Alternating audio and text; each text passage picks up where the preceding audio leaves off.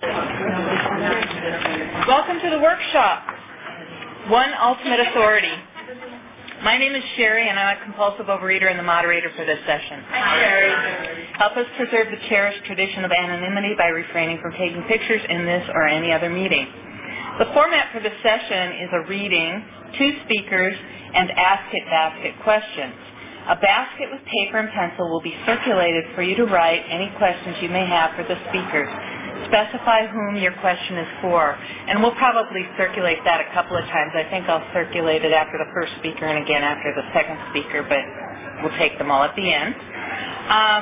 The reading is from the OA 12 and 12, pages 126 and 127. Many of us come to OA with years of experience trying to operate our families, friendships, or work relationships by power or manipulation.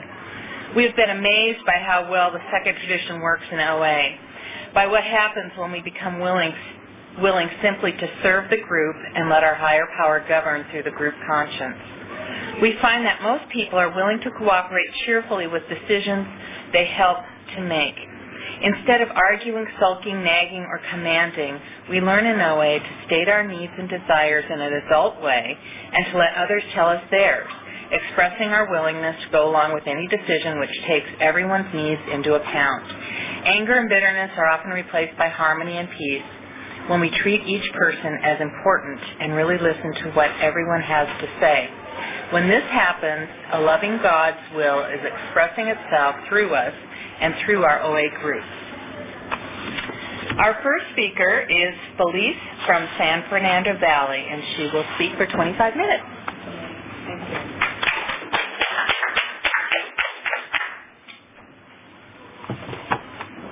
Hi, my name is Felice. I'm a compulsive overeater. Hi, Felice. And I'm just going to read Tradition 2 because that's what this session is on. For our group purpose, there's but one ultimate authority, a loving God as he may express himself in our group conscience. Our leaders are but trusted servants. They do not govern. And I'm going to speak on the second half of this. Our leaders are but trusted servants. They do not govern. Just very briefly, I'm in program 14 years. I had a lot of abstinence and then had a quite awful relapse, and have been abstinent for about 2.5 years now. Definitely by the grace of God, I got out of that black hole of total despair. And I've done a lot of positions in OA. This is a Region 2 convention. I've been on the Region 2 board, World Service, and I've been delegates, secretaries, coffee makers, timers, taking the trash out, you name it, I've done it. Sponsor. Unfortunately, relapse I have experience with, or maybe fortunately, I don't know, because I came back stronger and more willing than ever. But what I do want to talk about is sort of the business part of OA a little bit, and why, in my opinion, OA still stands strong today. The 12 steps have been around for many, many years, since the 30s, and as we see today, many corporations are falling left and right, between, WorldCom and Enron and, unfortunately, Martha Stewart's company, more and more, we're seeing them fall apart, and I think the main reason is the power struggle that goes on in these companies. I don't think it's so much money for these CEOs who have hundreds of millions of dollars to get millions more. I don't think that's the issue. I think the issue is power. And I think that's why in Overeaters Anonymous, we are so fortunate that there are no leaders. It doesn't matter if you've been in program 5 minutes or 5 years. It doesn't even matter if you're abstinent or not. The only, your commitment is that you want to be here, you want to get better. You say you're a compulsive overeater, so you're a member of the group. And because of that, if you're in a meeting, you have a say. You have a say to vote. You have a say to your opinion. Now, some people might think that someone who's not abstinent, maybe they shouldn't have an opinion, maybe they're not clear-headed and they shouldn't have something to say.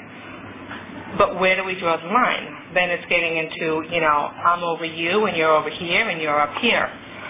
So, I think we also take risks because of that. But all in all, we're still standing strong after all those years in unity. And the blessing is that even though each group is autonomous, we follow basically the same guidelines with the traditions. The traditions are, sort of like our rules, and it keeps us focused and keeps us from getting out of the personalities. In my outside life, I have to deal with people all the time. I have to, I run HR for a corporation and run their special events. So I don't know if you want to call it a position of, quote, power, but I have to make decisions. I have to hire people. I have to let people go. I have to pick and choose amongst this or that.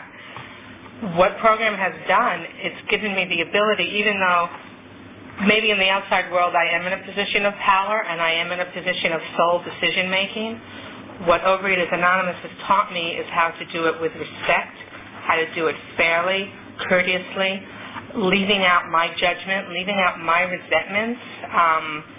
In HR I deal with a lot of personalities, a lot of people. I get to see things like everyone's salaries and everyone's promotions, and while I personally may or may not agree with some of them that are out of my control, I have to be dignified and respectful, and I learned that here. I learned how to live my life here. So outside of these rooms, I don't think I'd be where I am today because I come from,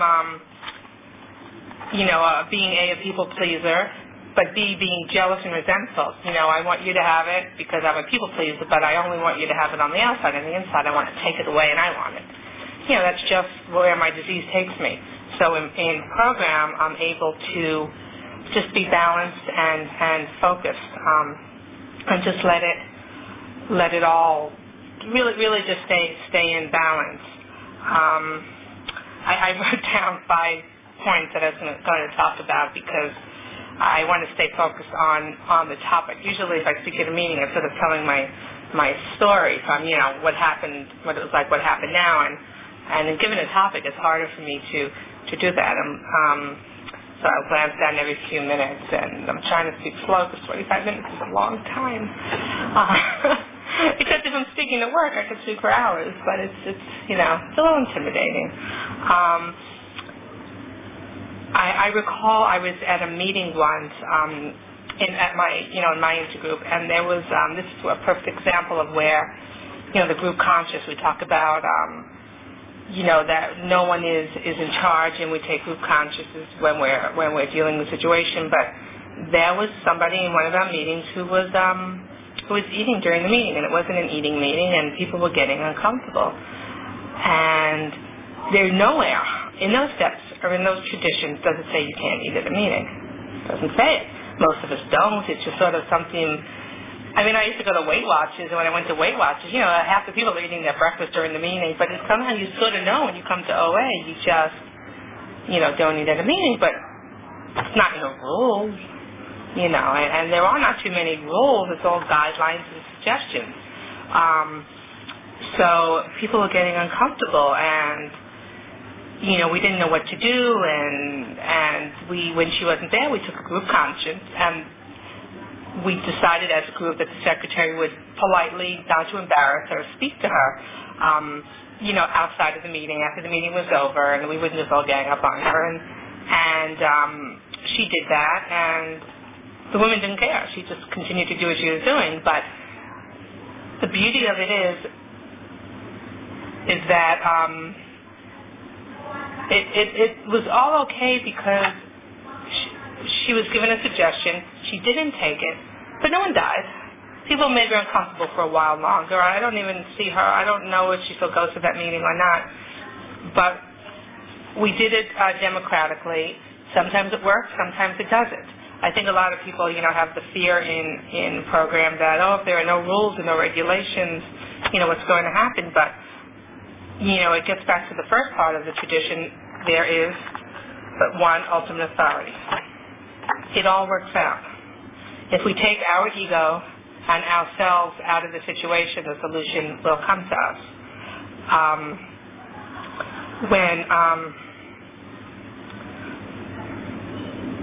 And it doesn't matter what kind of service you do.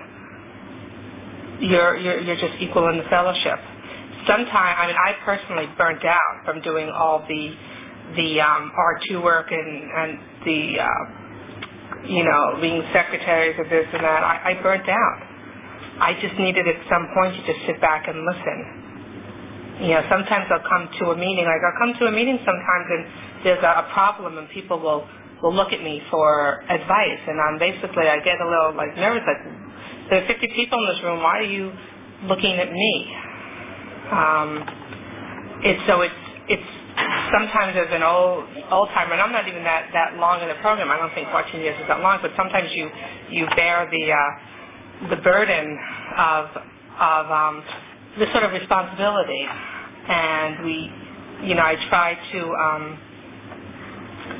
I try to be gracious, but sometimes it's just someone else's turn. That's why I love with service that we rotate service depending upon your meeting. If it's every year, if it's every 6 months, we do rotate service and give everyone a chance. And sometimes you have to take the risk. I remember the first time I became a sponsor, I was petrified, but you have to just jump in. Just have to jump in and do it.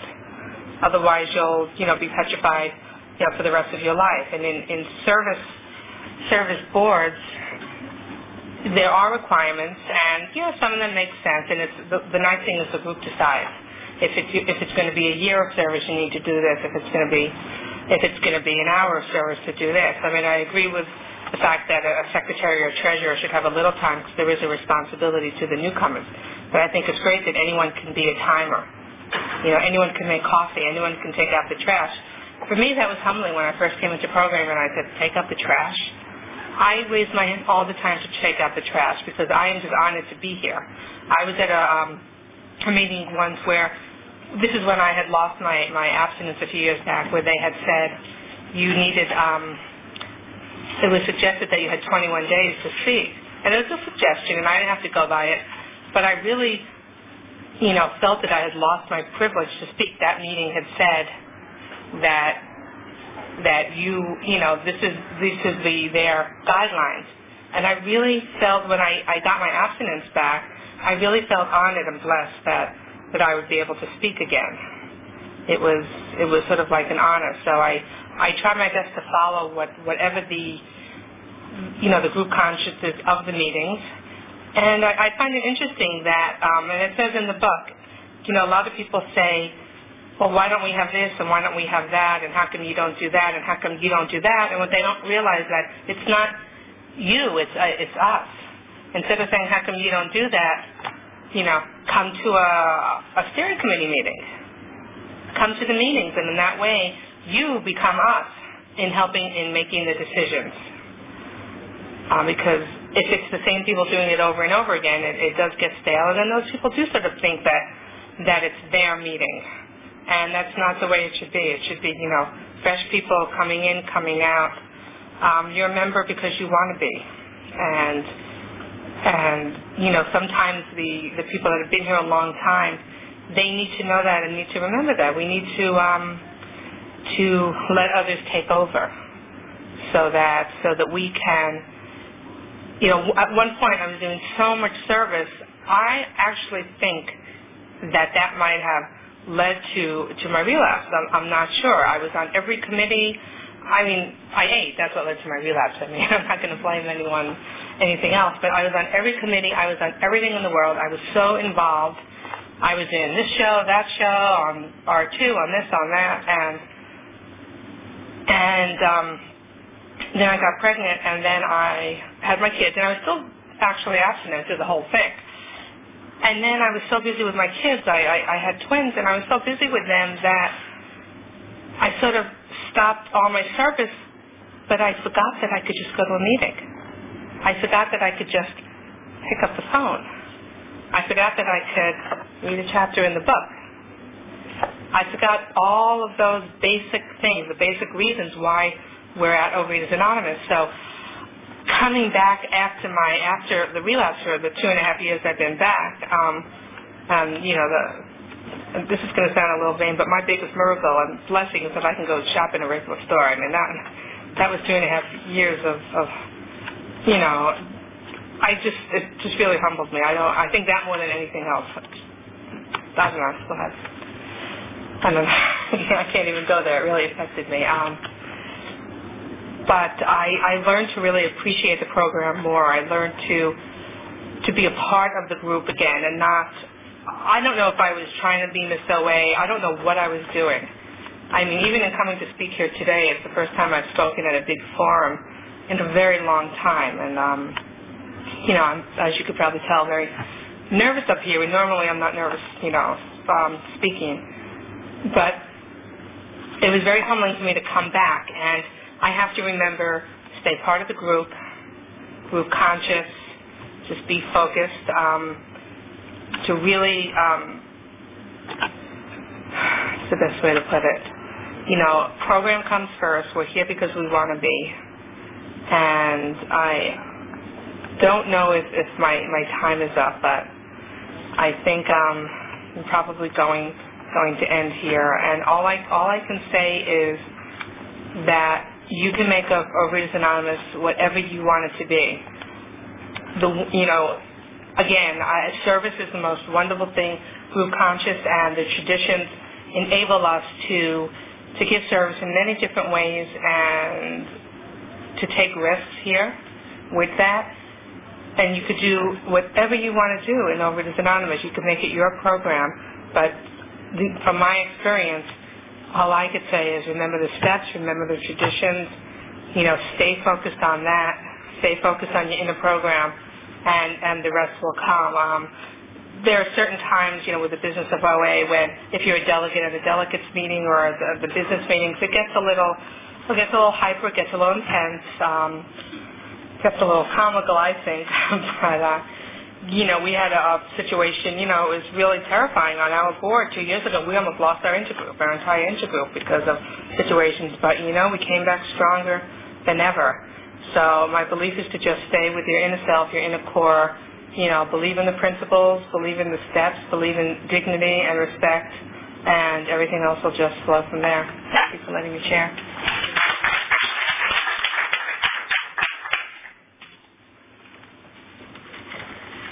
Could we pass the Ask It basket?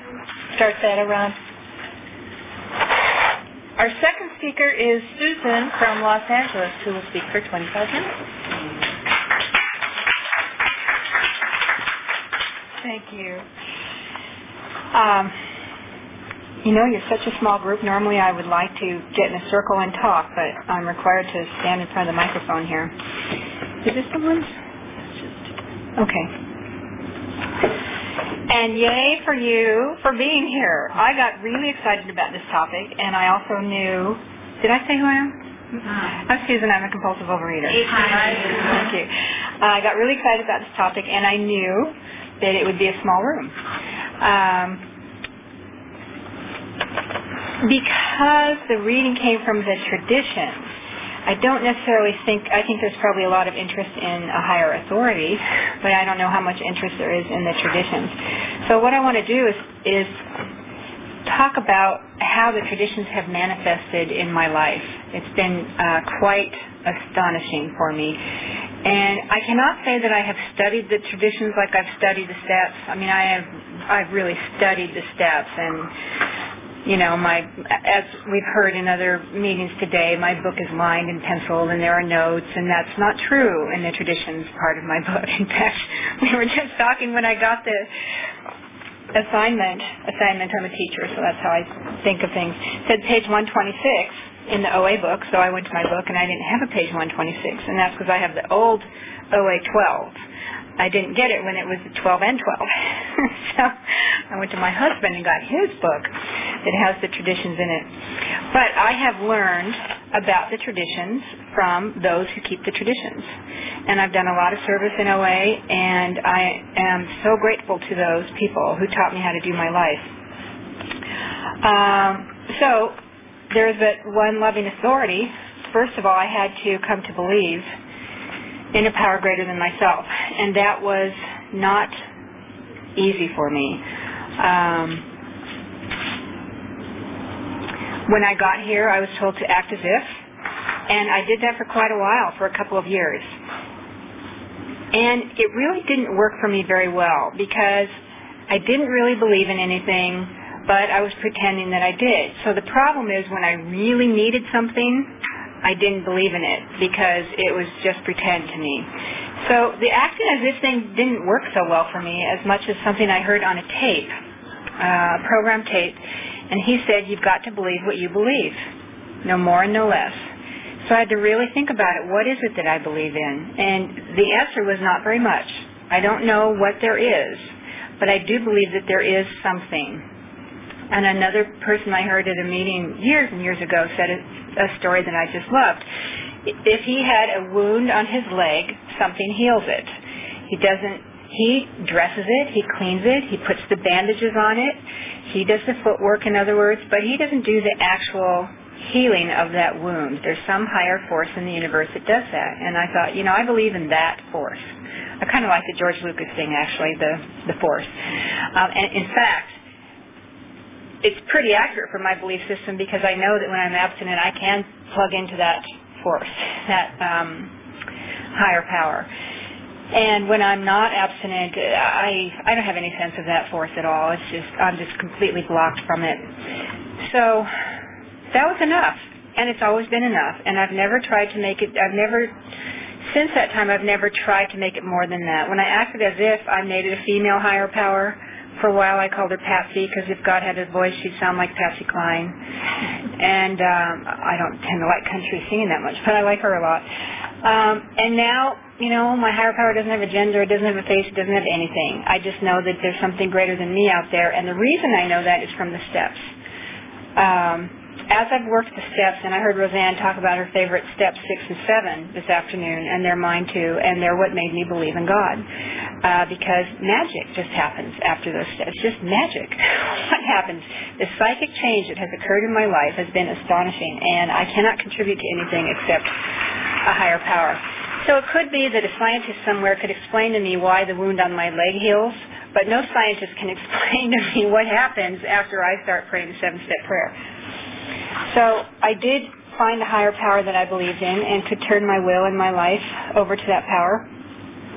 And everything that I have in my life, and my life is amazing today, and it is not the one I planned. I was going to be a movie star. I love the 12 and 12 where it says every boy wants to be the president of his country. And I don't think every boy does anymore, but, I think most of us want to be a movie star or a rock star or a ballerina or a president or something in our fantasies. And the truth is I still do the footwork to act in films and televisions, and I would like to do that, but I don't know what's best for me. And I would never have planned on doing what I'm doing, and I absolutely know it's what I should be doing. So for me, everything started in OA. Everything did. First, it started with the plate. It started with the food. I had to let go of the food. And I learned how to grieve in Overeaters Anonymous. I learned at the plate. The meal's over. I'm really sad about that now. I would like it to be different than it is, but that's it. It's over. I'm going to go brush my teeth now. I'm going to put my lipstick on. And I learned how, I kept moving on to experiencing my feelings, feeling my losses, until I was grieving the death of my father. He died when I was 10. I've been eating over that for years and years and years. Well, that started, my learning how to grieve started here. It started with the plate.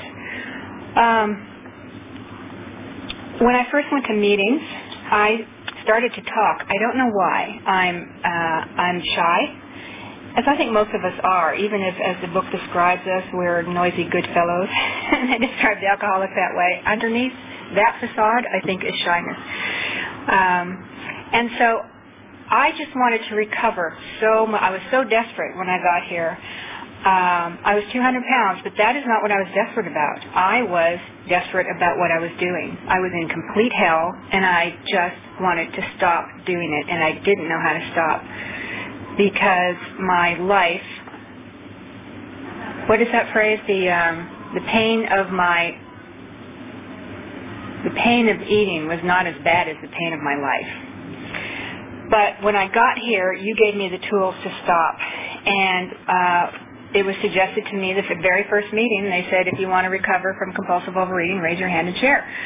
So I raised my hand and share it, and I've been doing that ever since. I don't like meetings where they're too big for me to talk. I need to talk. I need to come here and say what's going on with me. And so I found a voice in Overeaters Anonymous. If any of you saw the show last night, I said that. I found out that I actually had things to say and that other people think I had things to say. I found out that I had opinions. I found out that I had feelings. I found out in relating to you, not to people outside, in relationship to you, because I made friends, I found out how to tell you how I feel, tell you what I need, and have relationships. And in my first several years, it was very clear I was growing up. I had teenage relationships, and we divorced each other, and all those things that happen, and when you don't really know how to relate to people. And the people who had what I want were doing service at the intergroup level. I had one sponsor for the first year who I adored, and then my next sponsor was also working at intergroup, and they sort of overlapped. So they didn't say, you need to do service at the intergroup level. If you want what I have, that's what you need. They didn't do that. They were just there. That's what they were doing, and I thought, okay, I'll do that. And intergroup became my home. This is Orange County Intergroup. I'm from Los Angeles, but originally I'm from Seattle, but then I moved to Orange County, went to OA in Orange County. Now I live in Los Angeles, and I still go to my meetings in Orange County because it's home for me. And my home is in service bodies. Okay, so where should I go from there? So I went to intergroup, and it took me about 2 years to speak at an intergroup meeting. It was scarier for me because it wasn't just sharing my reality. It was also having opinions, having a say. Now, how I grew up, I heard someone say what my truth was today, and I've never heard anyone else say it, and I'm sure it's true for so many of us. The mythology in my family was that I was fat, ugly, stupid, overly sensitive, overly emotional. And anything I thought must be wrong. So I never put it out there. And I was not going to put it out there in intergroup either. I wasn't going to be wrong in intergroup. And I started speaking at intergroup, not very much. And someone very dear to me said, after I spoke one day, you know, Susan, when you speak, it's like you can hear a pin dropping in the room. That's not true anymore because I talk all the time. But I knew it then. When she said it, I thought, you know, it's really true. People really did pay attention to what I said. And what I said wasn't wrong. In fact, what I've learned in my recovery, it's not that I need to be right, although I do wrestle with that some, but I have learned to indeed know what I know and see what I see and hear what I hear and say what I have to say and not ever to invalidate that because it's my truth. So I started talking at intergroup and absolutely found a home at intergroup. And those people are still, you know, they've moved away, they've moved to Northern California, they've moved to other parts of the country, and I still see them and love them. Some of them are here, and I get to give them a great big hug. When I walked in yesterday, I didn't even have time to say hello to all the people I know and loved. And this is someone who's shy and sort of isolated and waits for people to come to me. I'm not proud of that, but that's what I do. And from my service at intergroup, I learned how to create community. So I was teaching part-time. I'm an actor, and my day job was teaching acting. I was a part-time instructor, and part-time instructing, I'm going to get on my soapbox a little bit here, is slave labor. And it's because you don't get benefits, you don't get job security, you get paid less than the full-time people. And at first, that's acceptable, and then after a while, it wasn't. And that has to do with the growing sense of self that I got in this program. That I didn't want to be part of the slave labor force. And I knew that if I was going to complain about something, I needed to do something about it because I really was bitching about it. You know, I had an attitude about it, I was bitching about it, and there are a lot of part-time instructors who do that. And so I was part of a group of 3 people who started to organize at our college. And I made a difference at that college, not while I was there, but now that college, the part-timers have office hours and they have benefits. They don't have job security yet, but I was in the group of 3 people that started that. And that's not what was so important to me. What was so important was those people became very important to me. I'm still in touch with them, and I got to know lots of other people at the college, a lot of administrators, worked with them, and got to tell them a lot about how I felt. And in one particular meeting, I cried and said, I'm really scared to talk about how I feel because I don't have any job security here. If I talk about how I feel, I may not be here next year. And the administrator of the math business department couldn't stand it, and the administrator of humanities thought it was wonderful that I was able to feel my feelings. And he happened to be my administrator, so I got to know him very well. We worked together a lot, and at some point I started to pray and meditate about what I could do differently in my life, because I wasn't going where I wanted to go as an actor, and I was really unhappy in the slave labor market. So I got the direction to apply for full-time work as a college professor. And I did. I applied to where I'm teaching now, and the president, well, number one, I had a lot of things on my resume and that I was able to talk about in the interview because of all this work I'd done at the other college.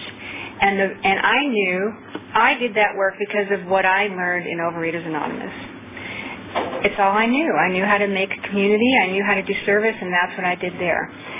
So the president, there were 2 people, 2 finalists, and the president called my administrator, the humanities guy, and talked to him for 2 hours about me.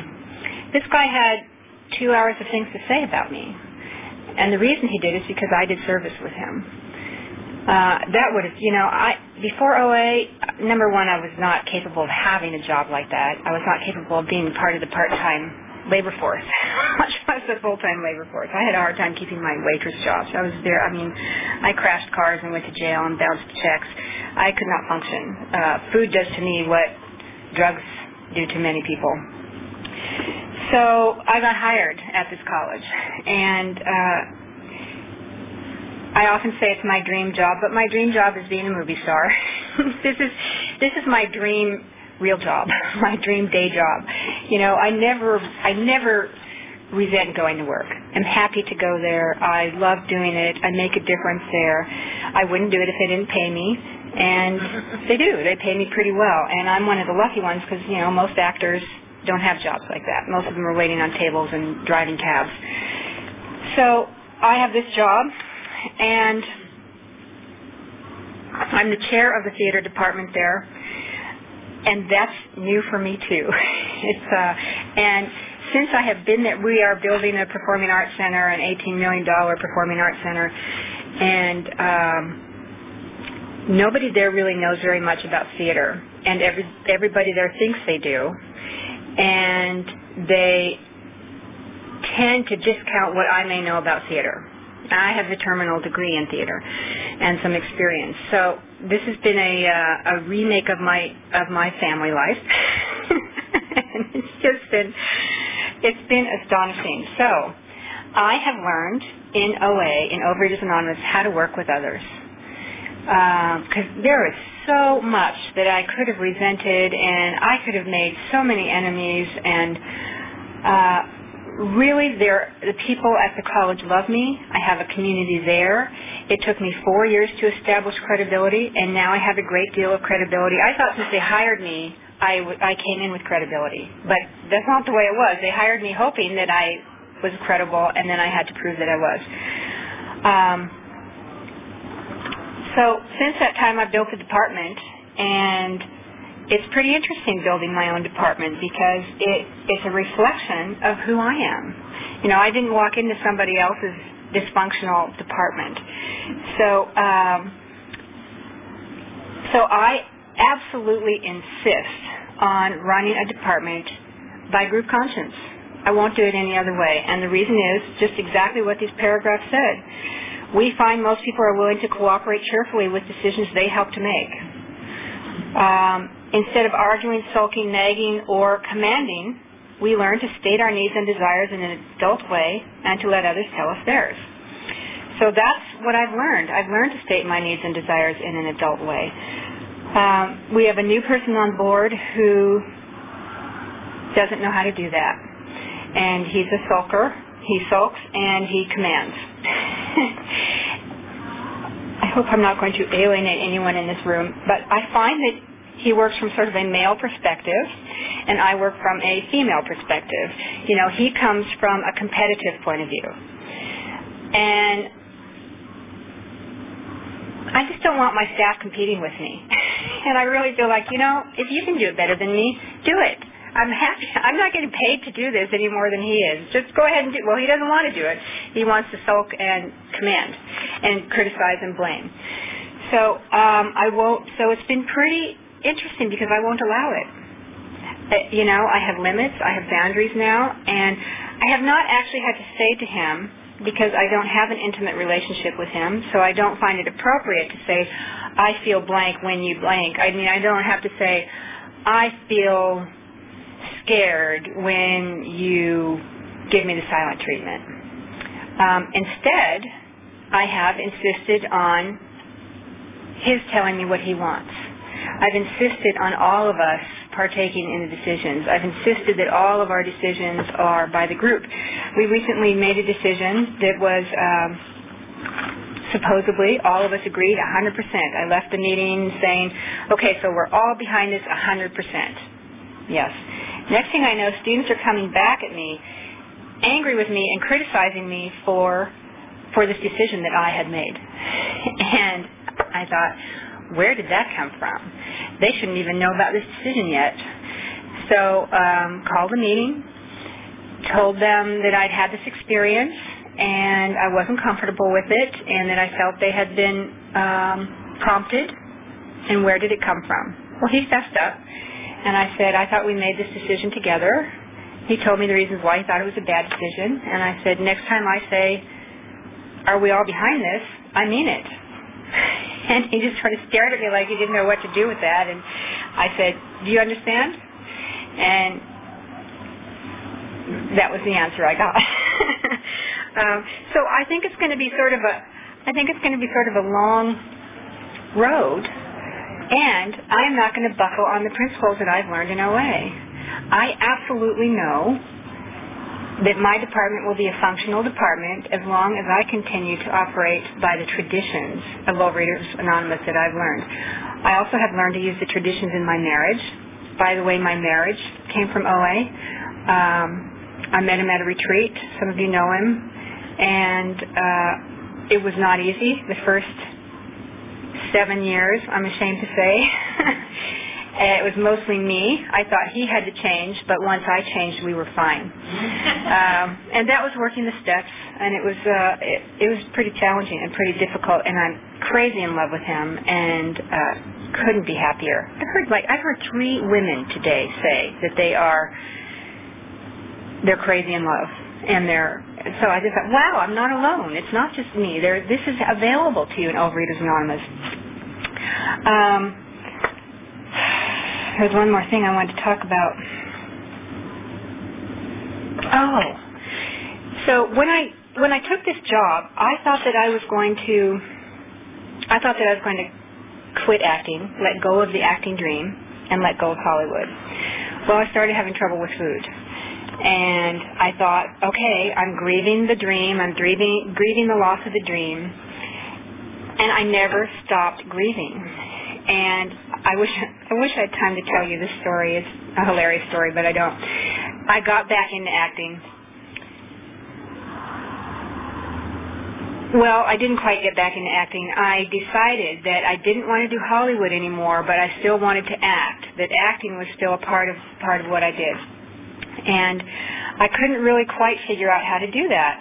And then Ian, at the Region Convention 2 years ago, asked if I would chair the entertainment committee. And I said, yes, I would love to do that. And I prayed and meditated about what I should do. And I kept getting back, do a solo show. And I thought, I'm not going to do a solo show at Region 2. They're going to think it's all about me. They're going to think it's me and my ego. They're going to, No.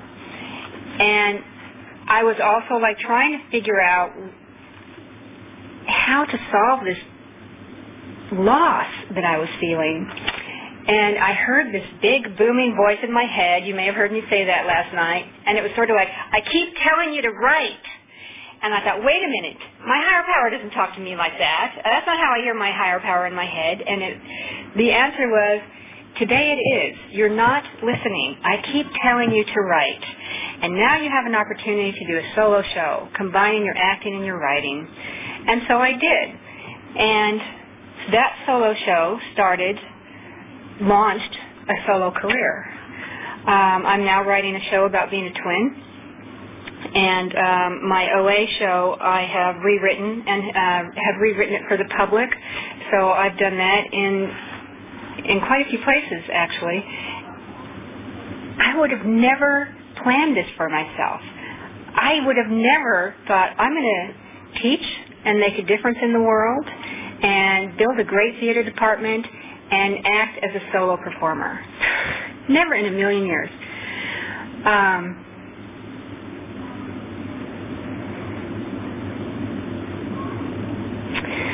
Darn it, I hate it when my brain goes ahead of me and then I can't catch up. Acting solo show. Oh, I know what it was.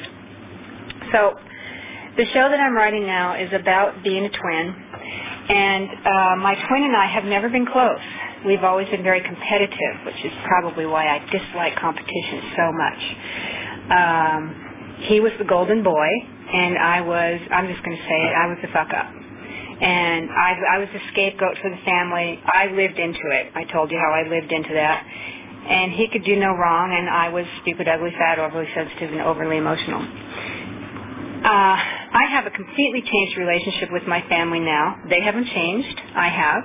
I wouldn't spend all my time with them. I wouldn't spend 10 days with them, but I do spend 5 or 6 or 7 days with them and love them.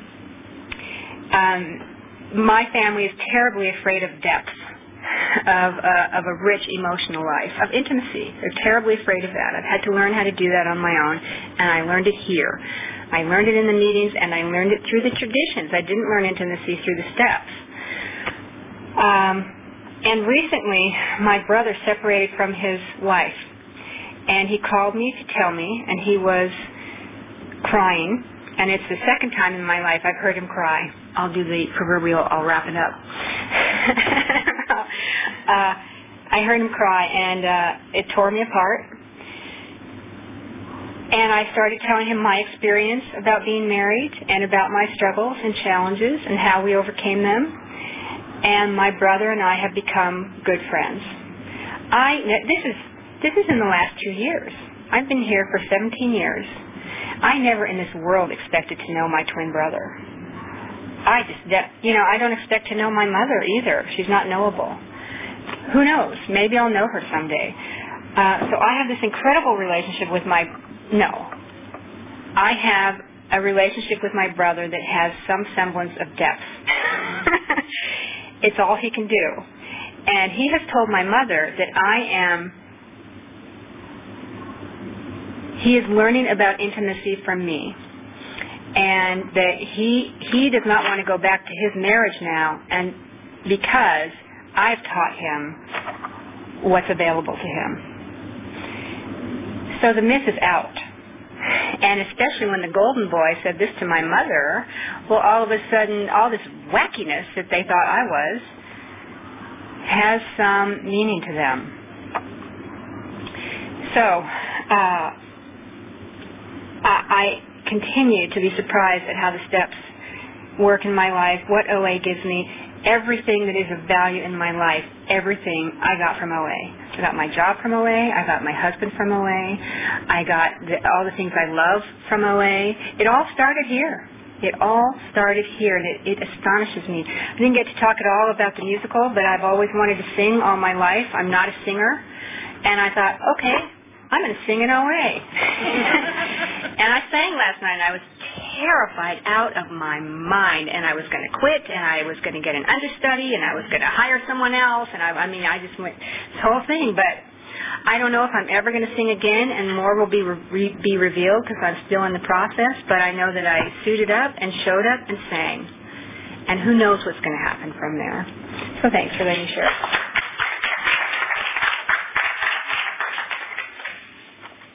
Could we have the Ask It basket?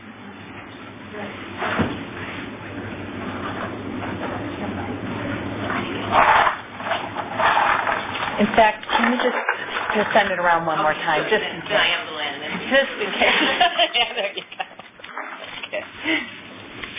We will now have questions from the Ask It basket.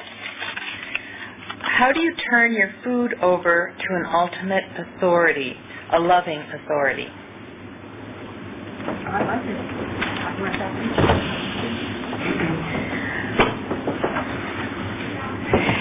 I have turned it over completely because I don't have the power to do anything else. For many years, I dieted in OA. I used food plans. I have been thinner than I am, and I had to diet to do that. And I don't have the power to diet anymore. I don't have the power to change my weight anymore. God knows I've tried. That admission did not come easily. And finally, when I just could, because I eat well, I eat appropriate amounts of food, and I'm not a size 6 or a size 8, and I'd sure like to be. But you know what? I look like my mother, and I look like my grandmother, and I look like my aunts. I can't outsmart my genes and heritage, and in order to do that, it's like 4 hours of work a day. So I turned it over. I just said, you know what? I can't do this anymore. You need to do this. I'm out of the picture now. And a whole bunch of things happened. It became really clear to me the things that I have cravings, the allergies that get set up in my body. Of course, I know that sugar was a problem for me. Last year, a whole bunch of things happened. Not a whole bunch of things. 3 or 4 different people, a nutritionist, a doctor, a chiropractor, my sister, who has the same blood type I have, all said, you need to not eat wheat. Well, by the time the 4th person said that, I thought, okay, fine. And then another program person who has what I want said she doesn't eat wheat. So I thought, okay, I won't.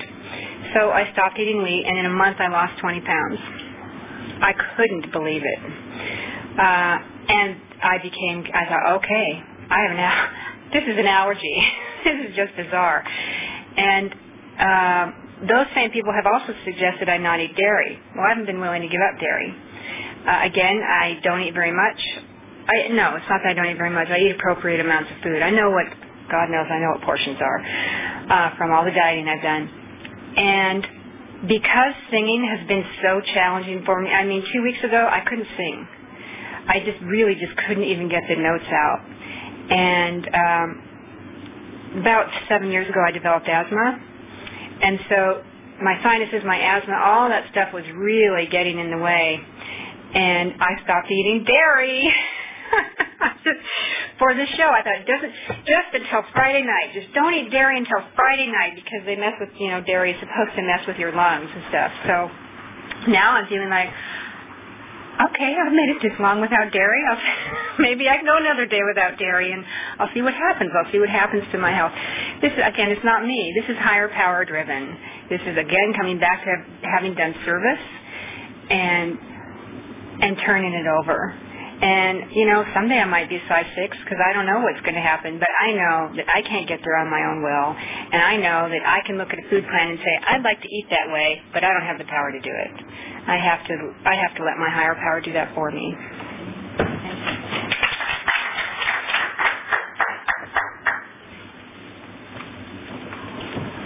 I've throughout the years gone through periods where I've called my food in and haven't called my food in.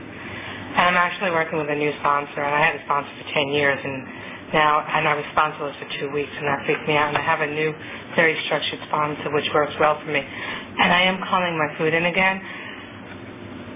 But where the ultimate higher authority part comes in is, anyone can tell someone what they're going to eat. And the key, and we all hear the key is just, stick to what you say. For me, the key is, it's one word, it's honesty. It's just that simple. If I am honest about what I'm doing, it doesn't start that whole roller coaster of guilt and manipulation. Because being the master manipulator that I am, and I've given my 5-year-old daughter that title, I passed it on to her, I can take having, a couple of carrots in the afternoon when I said I wasn't going to have them. And as strict or stupid as that may sound, but I'm not trying to do, the gray sheet mentality or the how mentality. I'm not talking about any of that. But what will happen with me, that couple of carrots will turn into a V8. Not bad. Will turn into Diet Hot Chocolate. Will turn into chocolate. Will turn into. So if I want to have the effing carrots, just on my phone and I'm having some carrots. Or whatever it is. So again, when I am totally honest about what it is, whatever it is, I have a sponsor that someone I'm food sponsoring that, she wasn't new in program, but she had gained a tremendous amount of weight from a relapse, and like over 100 pounds gained. And she asked me to food sponsor her, and I told her, but she didn't know if she could give up, blah, blah, blah. I said, I don't care what you eat. Initially. Didn't tell her initially. But I don't care what you eat. If you want to have a piece of cake, have a piece of cake. I don't care. Just tell me you're having it. But, in like a 3-week time, she had it once. It's just because she was just being honest and didn't get the whole shame thing going on. So and I don't recommend that for, it's not something I recommend, but I knew for her she needed to just get into that little bit of stuff. She could start coming to meetings again, start talking to someone, get out of the isolation. But that's what it took. And it was the honesty that played the important part, not, this rule or that rule, gets back into that whole thing we're talking about with, group concerts. We're here because we say we are. And so for me, honesty leads right to a high relationship with my higher power.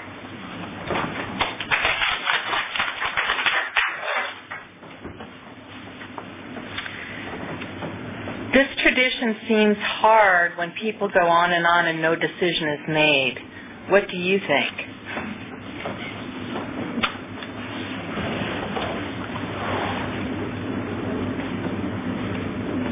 Oops, sorry.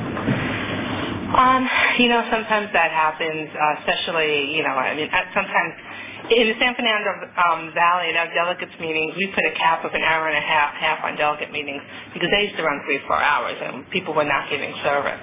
And, sometimes we don't get the answer that meeting. We have to go on and on, but, ultimately you get the answer that you're looking for.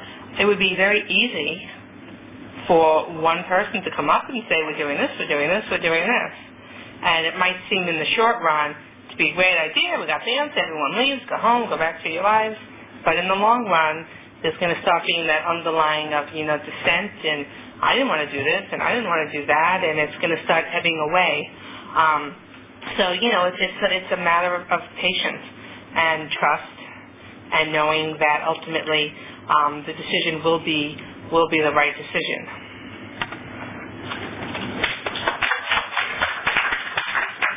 Looks like we have time for both of us to talk on these. Yeah, we do. I'm so glad this came up. I've done service at the group level, the intergroup level, the region level, and the world service level. And I especially love world service. And they can line up for hours and debate for hours about the issues on the floor. And the first time I was there, I was about 2 in program probably. I just couldn't believe these were my fellows. I just thought, this is my group. This is who I belong to. It's like, what is wrong with them? And it took like years to get a book through, and the things that they debated, I just couldn't believe. But what I have seen through the years is wonderful things come of the group conscience. Yes, it takes longer. It's taking longer for me to run my department the way I want to run it too.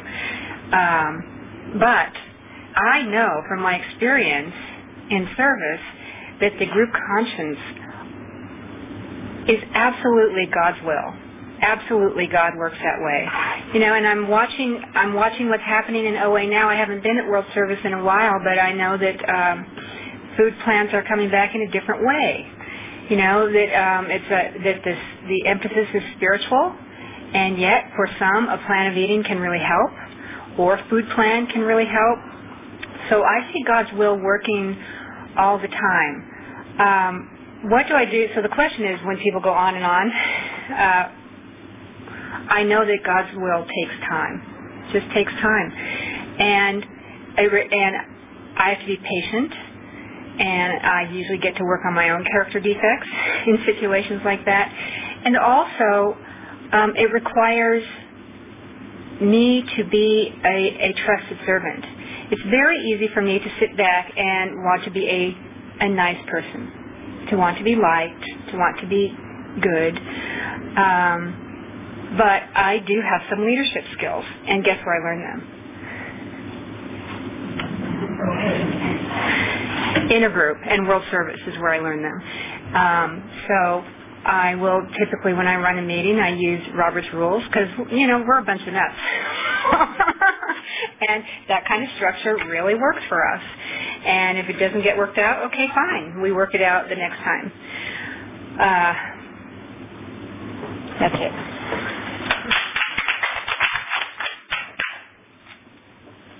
How do you know what is God's will and when it's not?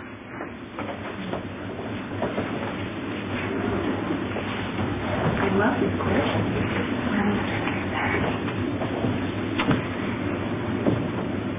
Anytime it's not my will, it's God's will, basically. Like I said, I'm a very good manipulator. I come from,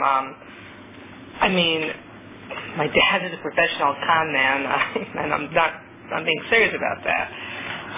I grew up, working the con, as they say, and it's coming to program where I also met my husband in program and only have my life because of program. So anything I've ever tried to do has never worked out. If it was dieting for the best friend's wedding, if it was anything. With program, I do have to do certain actions. There are things I have to do.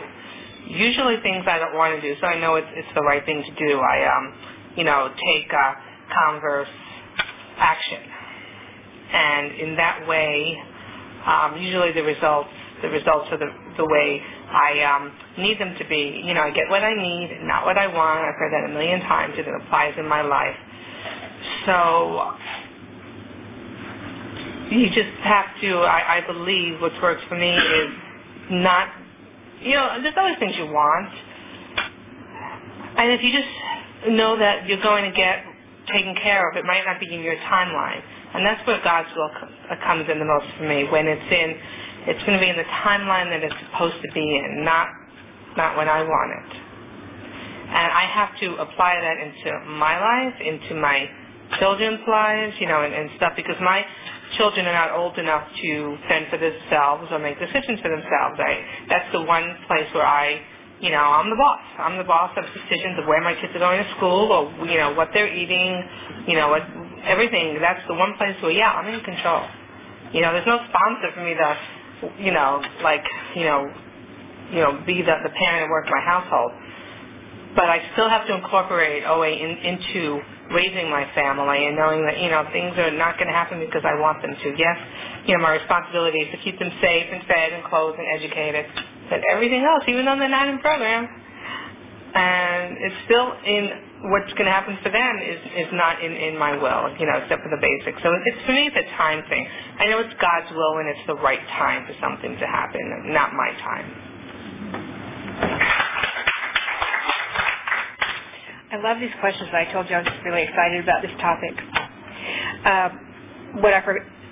You probably noticed I just lost my train of thought last time, so I'll finish up with that, because I remembered, now when I go to World Service and when I come here, I walked in the lobby yesterday and saw all shapes and sizes, saw people who I've known for years, saw people who are brand new to program, saw people who I think are nuts, saw people who I think absolutely have what I want, and I felt at home. It's like, these are my fellows. Not, oh my God, these are my fellows. It's like, this is who I am. You know, yes, I've been 200 pounds. Yes, I could be 400 pounds. Yes, I could be one of the ones screaming and yelling at the microphone at World Service. It absolutely is who I am, and these are my fellows, and I feel so grateful to have this community. I know that God's will is working in my life if my life is working. So I actually have a story or two to tell you about that. I'm so glad we have the time to talk about this, and I can't believe I'm going to say this story in the microphone. I'll go back to when I was quitting acting, and you know, I had those difficult years, and I kept grieving, and it was very clear that God's will for me was to take this full-time job and to teach and to chair this department. And so I didn't know what to do with the acting, and this goes back to my brother. So then this thing happened with my brother where he and I started getting close. And he started getting some personal life coaching and wanted to do an exercise with me as practice. And I said, okay, I'm willing for you to practice on me, but I'm not going to promise I'm going to take your coaching. And he said, okay. So it's called the Wheel of Life, and you discover where your flat tires are in the Wheel of Life. Well, my flat tires were acting and travel, I think. And you have to assign a number to it, on a scale of 1 to 10, where are you? And I was at a 1 on acting and a 2 or a 3 on travel. And he said, well, why don't we talk about acting then? I thought, no, let's not. It's hard to explain. You can do everything you're supposed to do towards having an acting career and not have one. That's different than most careers. And I have done everything you're supposed to do, and I don't have the career I want. And I do not need somebody giving me some homework about what I can do, because if you do this, this, and this, then you can get there. And it's a lot like trying to be in the NBA. It's not more difficult, I sometimes think.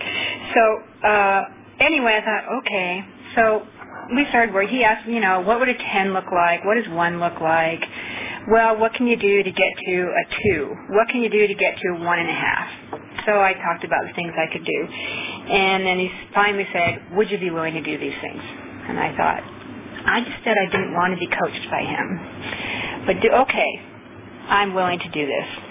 And at the very same time, this is a story I can't believe I'm going to tell you. I also had struggled with workaholism, and I stopped working too much. It was a very conscious effort to work on my workaholism, and I replaced it with watching TV. And I'm not a TV. I've been like people who watch TV too much, like, get a life. And I've watched television, what I thought was good television, but I came home and I watched junk television. And I thought, okay, I understand middle America now. I come home from working like this, and I just want to sit in front of the television. And I got hooked on Quantum Leap. I had never seen Quantum Leap in its heyday, and I couldn't, during the day, I thought, ooh, quantum, whenever something's going wrong, and it's like, it wasn't like, ooh, chocolate chip cookie, it was, ooh, Quantum Leap tonight. And I'm kind of doing that with Stargate right now, but, so I really got addicted to this show.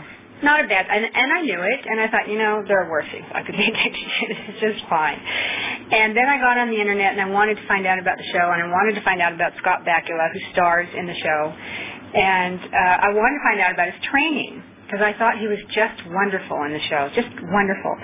And I couldn't find out anything about his training. It was all, the last Scott sighting was here, and it's like, I want a Scott sighting.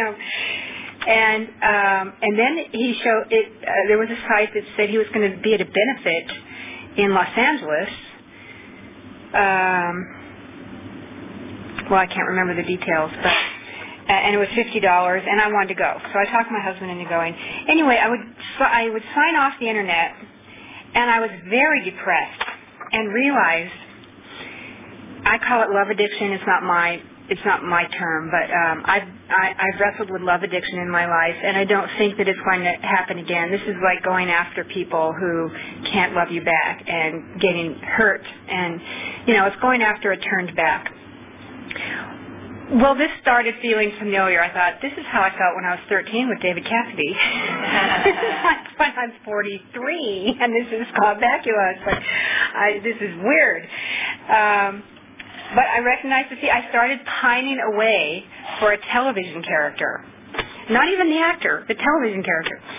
So I was actually on my way to Palm Springs to a Region 2 convention committee meeting, and I called my sponsor and said, I'm love addicted to a television character. And she completely understood. See what I mean? That I can't believe I'm saying this in this microphone. And she said, well, what she's always said in the past, tell me about him. I said, well, he started on Broadway in musical theater. He had a time travel show, and now he's the lead in Star Trek, which I'm not quite a Trekkie, but I never miss Star Trek. Now he has the lead in Star Trek. And besides that, he's gorgeous. And she said, well, sounds to me like those are all the things you want. And I said, well, how do I stop this? And she said, I think you just need to go after what you want and stop projecting it onto him. And at the very same time, my brother had just done this exercise with me. And I had done all the homework that I promised him that I would do towards getting the coach that I needed and into the classes that I needed to get to. So I took this class, and the casting director just went nuts over me. And I had my answer. My answer was, I don't get to quit acting. I've always heard, if there's anything else you can do, do it. And I've always thought, there's all kinds of things I can do. That's a bunch of crap. And it's not true. I am one of those persons who can't do anything else. I will shrivel up and die. Actually, I'll grow giant if I don't do it. But that was all divinely led. So how do I know God's will for me? I pray for God's will daily. And it was so clear that that was divinely led. And going back to what I said in my pitch, I could not have planned that. If I didn't quit acting, I wouldn't have pursued full-time teaching. So I had to have my full-time teaching career before I pursued solo performance. And then I realized I just didn't feel good about myself unless I was pursuing acting. I'm not even invested in the outcomes anymore. I just know that I'm happy pursuing it. And if things happen, great. And I know that if I'm not pursuing it, I'll get addicted to television characters. And maybe worse than that, maybe I'll go back to food, and of course I don't want that to happen. So this is a healing program. I know that I'm doing God's will when my life is working. At my college, where I am up against a wall, just one wall after another is put in front of me, and one wall after another just opens up. It just keeps going, and I keep going, okay, I get it. It's like so clear that all of this is supposed to happen. And if those walls stayed there, and if I had to keep beating against them, well, then I would know, this is not God's will for me. It's supposed to be easier and more and simpler than this. Thank you. Are there any other questions, even if you don't have one in here for the Ask It basket? We have about 5 or 6 minutes left, and I have a couple of backup questions here up my sleeve, so I'll address this to you guys. What do you say to newcomers at your meetings?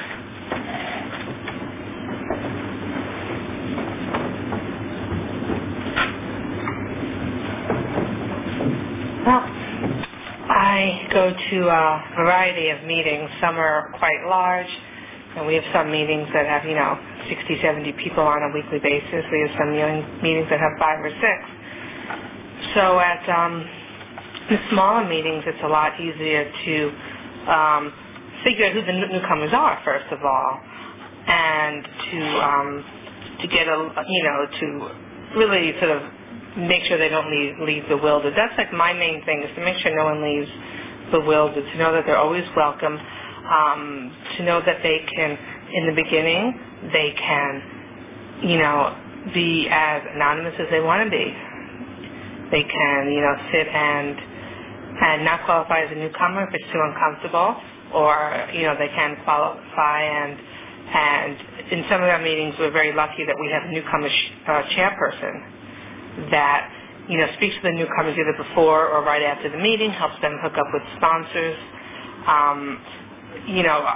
I feel very blessed to be in a program where I am, because, there is, when I hear people in the valley say, oh God, that means like, 20 minutes away, it's too far, I just look at them, and I, being given from, my travels and from going to meetings in different places. I remember once I was up in Seattle visiting a friend, and we went like the closest meeting was, an hour away on a particular night. So I'm very grateful that we have the ability for everyone, newcomers included, to find meetings when they need them. We just really try to make them feel welcome. And I know for me personally, because where I go to meetings, I know a lot of people, I try really not to make it like a big social time for me, especially this one meeting I go to. It's it's a 100-pounders meeting on Wednesday night. I'll walk into a room, there are 70 people in the room, and I know 50 of them. So my job is not to go talk to my friends. My job is to, hunt out the person that's sitting there looking a little, bewildered. Why am I here? What's going on? Like, you see, all these people, chatting, hi, hugs, kisses, and I don't do it all the time because I'm not perfect.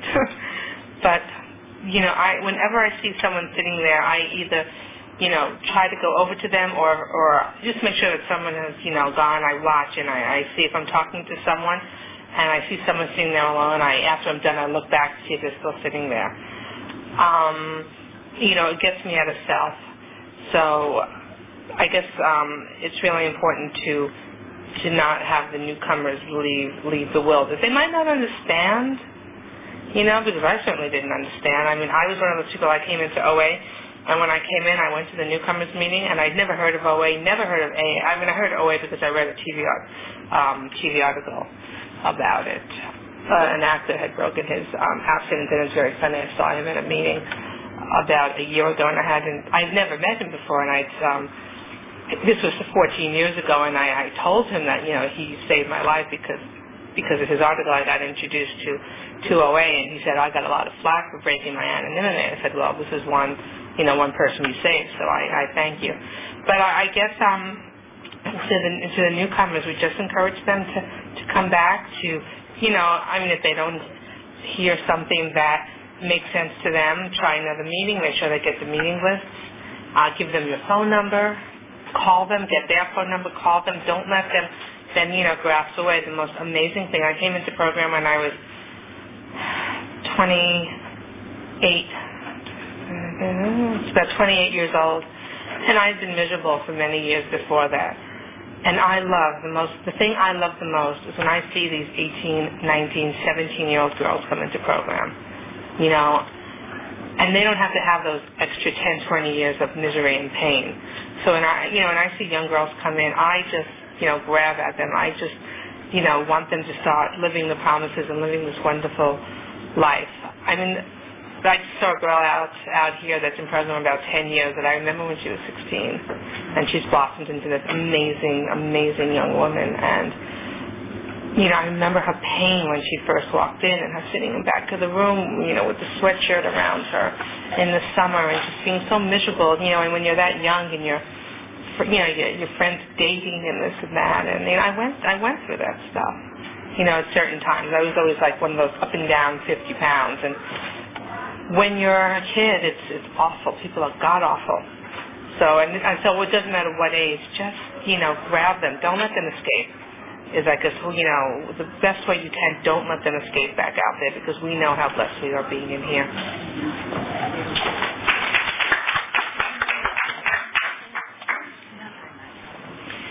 I'll just ditto that absolutely and reinforce it by saying that is not easy for me to do. I really like to stick with the people I know in the meeting, get my love them, and let other people take care of the newcomer. But a lot of times, no one's taking care of the newcomer. And like I said, I'm an introvert by nature, and I like people to come to me. So I really feel like if I can do it, anyone can. It takes all my courage to say, "Hi, I'm Susan. How are you?" and start talking to them. That's one of the reasons I like service so much. I don't have to say, "Hi, I'm Susan. How are you?" I just start working, because remember, I like to work. I start working, and then I get to know people that way. So what a wonderful question and a wonderful reminder. That's probably the most important thing we can do, is make the newcomer welcome. And not just the newcomer. I moved from Orange County to L.A., and I go to Orange County meetings because I feel welcome in Orange County. I'm not a newcomer in L.A., and I've never felt terribly welcome there. I hate to say that on a tape, because I'm an old-timer and I don't have a group of friends there. So you know what? I go back where the smiles are. I go back to the room where when I walk into the room, they smile at me. I think it's probably one of the most important things. So thanks for the question.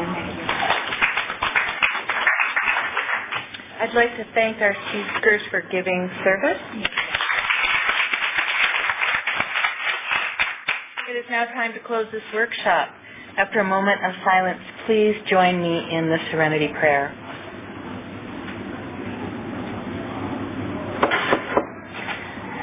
God, grant me the serenity to accept the things I cannot change, the courage to change the things I can, and the wisdom to know the difference.